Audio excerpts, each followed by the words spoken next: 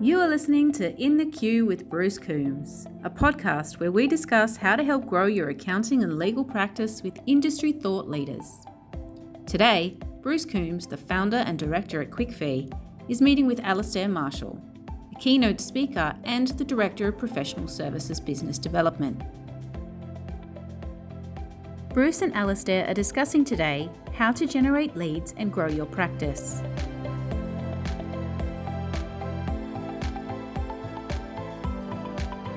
So you've worked with so many firms around trying to get a BD culture, trying to get, I suppose, partners to move from just being technicians to being business development people. I mean, firms want to grow.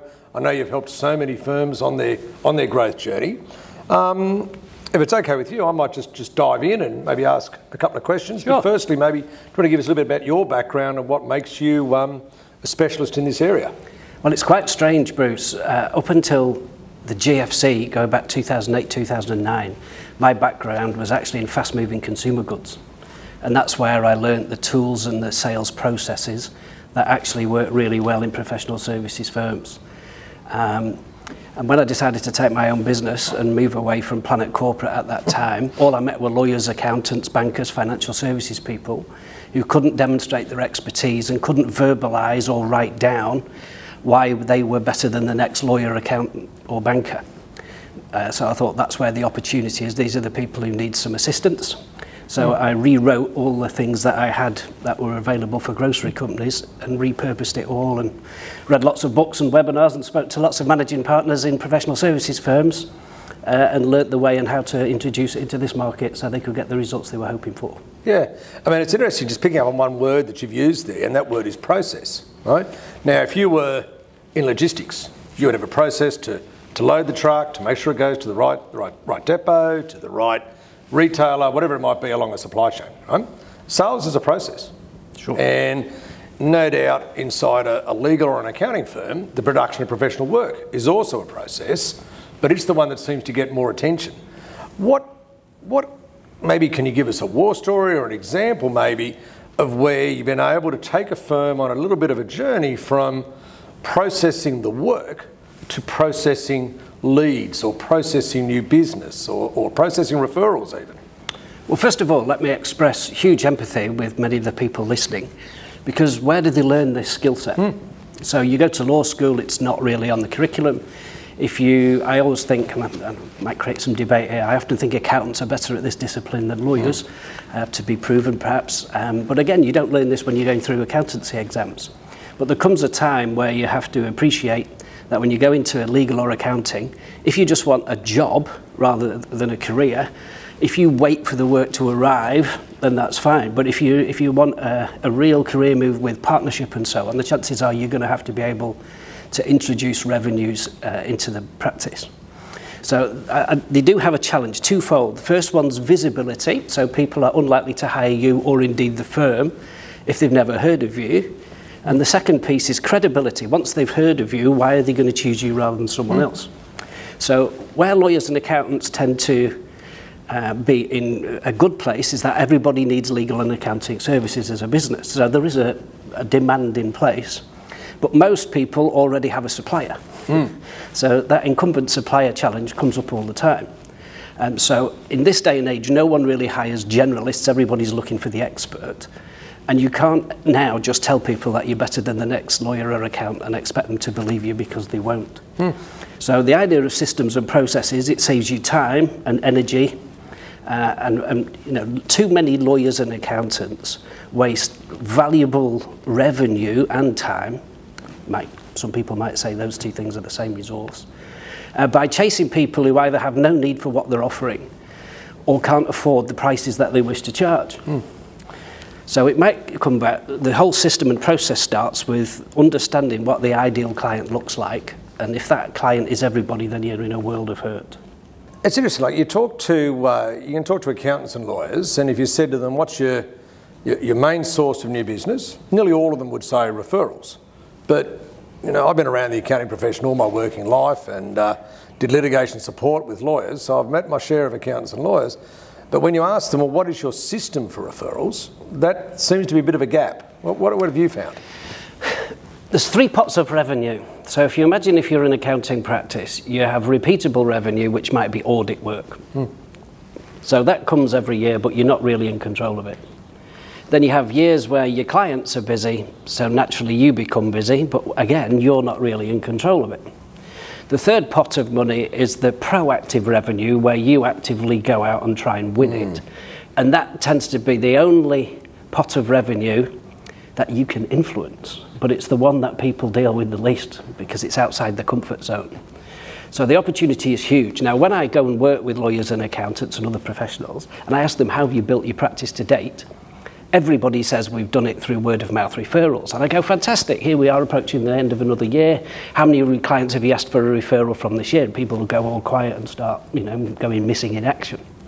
So there has to be a system and a process. So again, I have sympathy with these people because they've never been shown how to do it. So there's a fear of people saying no, or people ask, they don't know the right time to ask, they don't ask the right people, and they don't ask in the right way. So there's a number of upskilling things that can happen there. Clearly, clients are a great opportunity, people who are happy with what you've done before, but there has to be a trigger moment, if you like, to make that the best time to ask. So unfortunately, in Australia, there are still heaps of accountants and lawyers who don't have a client satisfaction scheme, which is the best way to create a trigger system. So when people give you a 9 or 10 score, and then they're really happy, is the best time to ask them. The other thing is that specificity is the best way. You need to be asking for people's names or specific people. If you ask, does anybody know anybody who needs any legal or accounting advice, the answer will always be no. Do you know Bruce from QuickFee? The answer might be yes. So with the best will in the world, Sydney's not London. Okay, it's not necessarily on 6 degrees of separation. There's a bit of a village mentality here. People went to similar schools or sports teams. So it's probably 2 degrees of separation. But you have to know who you want the referrals for, and you need to be able to demonstrate to the people you're asking for a referral why you're a good option. Look, absolutely. And I was the managing partner of an accounting firm for 15 years, and one of the things I certainly learnt is that the bad clients hang out together and the good clients hang out together. So asking the good clients surely is a better way down that path. There's an accounting firm in the United States, and every single thing they send out, whether it's a letter, a tax return, an audit, whatever it is, comes with a 3-question questionnaire, simply asking, were we good enough? I think that goes to your point around specificity. But how do you get every partner in the firm, or even every senior associate in a law firm or manager in an accounting firm, to have a similar mindset? Well, first of all, I'm not a believer that you'll ever get a perfect utopian world where everybody's on board. And if I'm honest, if I go and work with a law firm with 10 partners, I'm going to say 3 or 4 people will absolutely love what I'm talking about and go, this is exactly what we've been waiting for. There'll be 2 or 3 people who, whatever I do, that's not why I entered the profession, it's not for me. And there are 2 or 3 people in the middle who could go either way. And I talk about the water cooler conversation. So when I've left, they go to the water cooler. If they engage with the positive people first, they're on side. I've got 6 or 7 out of 10. If I get 6 or 7 out of 10, I don't need the other 2 or 3. The other thing is far too many organisations focus their training and learning and development efforts on making substandard people average. And at best, all you create is an average organisation. What you need to do is concentrate on the average and above average people and make them outstanding. Then you can grow your practice to an outstanding practice. But too many people or HR people don't think like that. They try and get people who don't cut the mustard to get average. And that's where all the focus is, and it's a real miss of opportunity. Look, it is. I mean, average is the cream of the bottom. Sure. Average is the absolute top of the bottom. Yeah. That's all it is. So being average doesn't really cut it, especially in such a competitive environment in which we now find ourselves, where most things you want to know about tax or the law are on the internet. So it's around interpretation. It's around the application of that to a client's specific circumstances. But just to perhaps to answer the question more succinctly, you asked me, I think, how do I get more people to engage? Individuals who work in a lawyer's or accountancy practice are much like clients. Everyone has different motivations. So you need to understand what motivates different people, and there probably needs to be focus, there needs to be an outline of what expectations are. There needs to be an element of assistance, whether that be financial or a time resource dedicated to it. So if you want people to focus on business development, you need to talk to them about, how many hours a week should be allocated to it. Maybe there's an element of training and upskilling to give people the confidence to get out from behind the desks and go and build the relationships that are necessary. And maybe some incentives are in place. And very often I'll go and talk to managing partners of firms who tell me they have an incentive scheme in place. And I say, when's the last time you paid out? They have to think about it. So it's not in everybody's minds. Plus you've got, at the moment, you have got a reasonable turnover of staff. So if it's not a focus for some people who've joined, that's another opportunity. And certainly in most professional services firms, support staff are rarely the highest paid. So quite often incentive schemes are only financial, they're only aimed at fee earners. And then you have a huge resource of support staff who could help the organisation introduce new relationships, but they're never considered.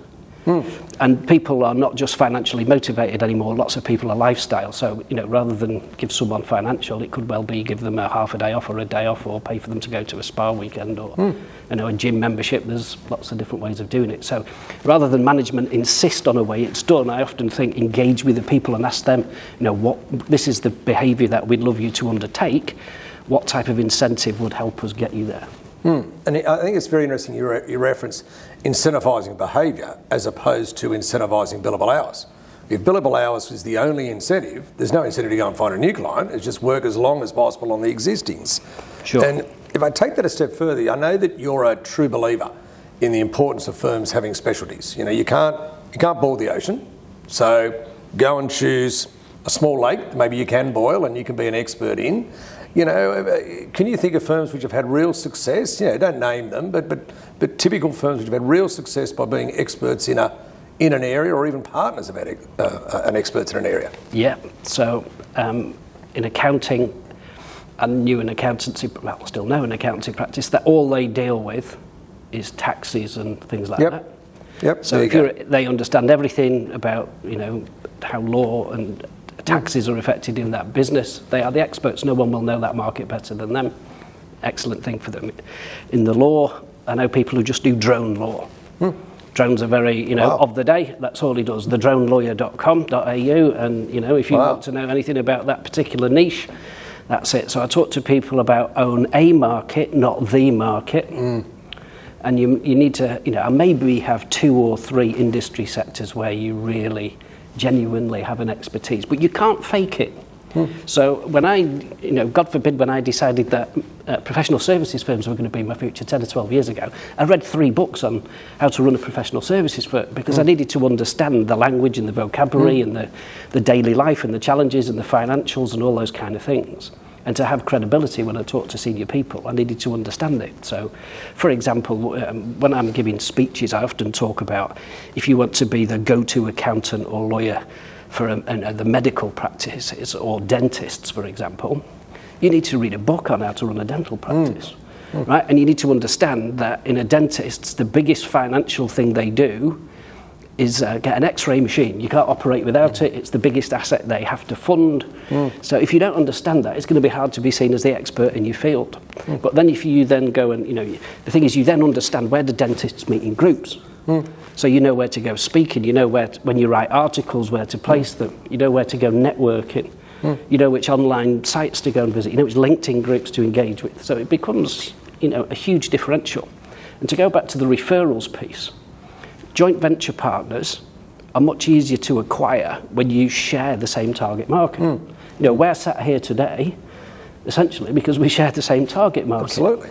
And, I have a group of people that I meet regularly who provide all the services into professional services that I don't do.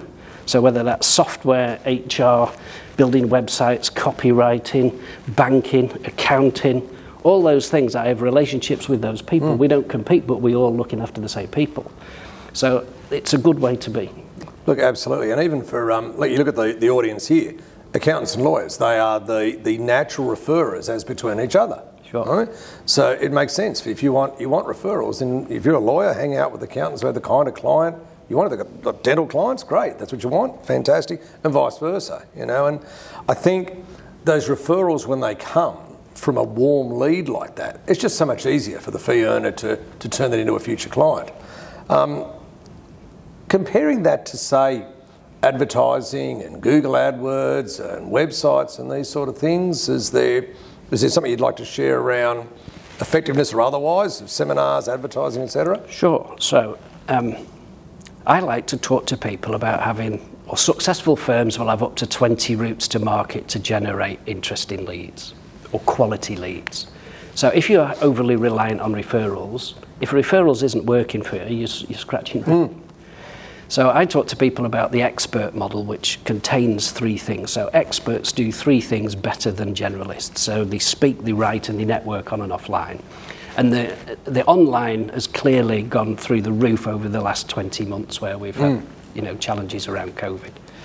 But we have a lot of tools that we're much more familiar with and comfortable with using that we didn't have then. So people say, oh, well, I've not been able to do any BD, Alistair, because, we've been locked behind our desks at home working remotely.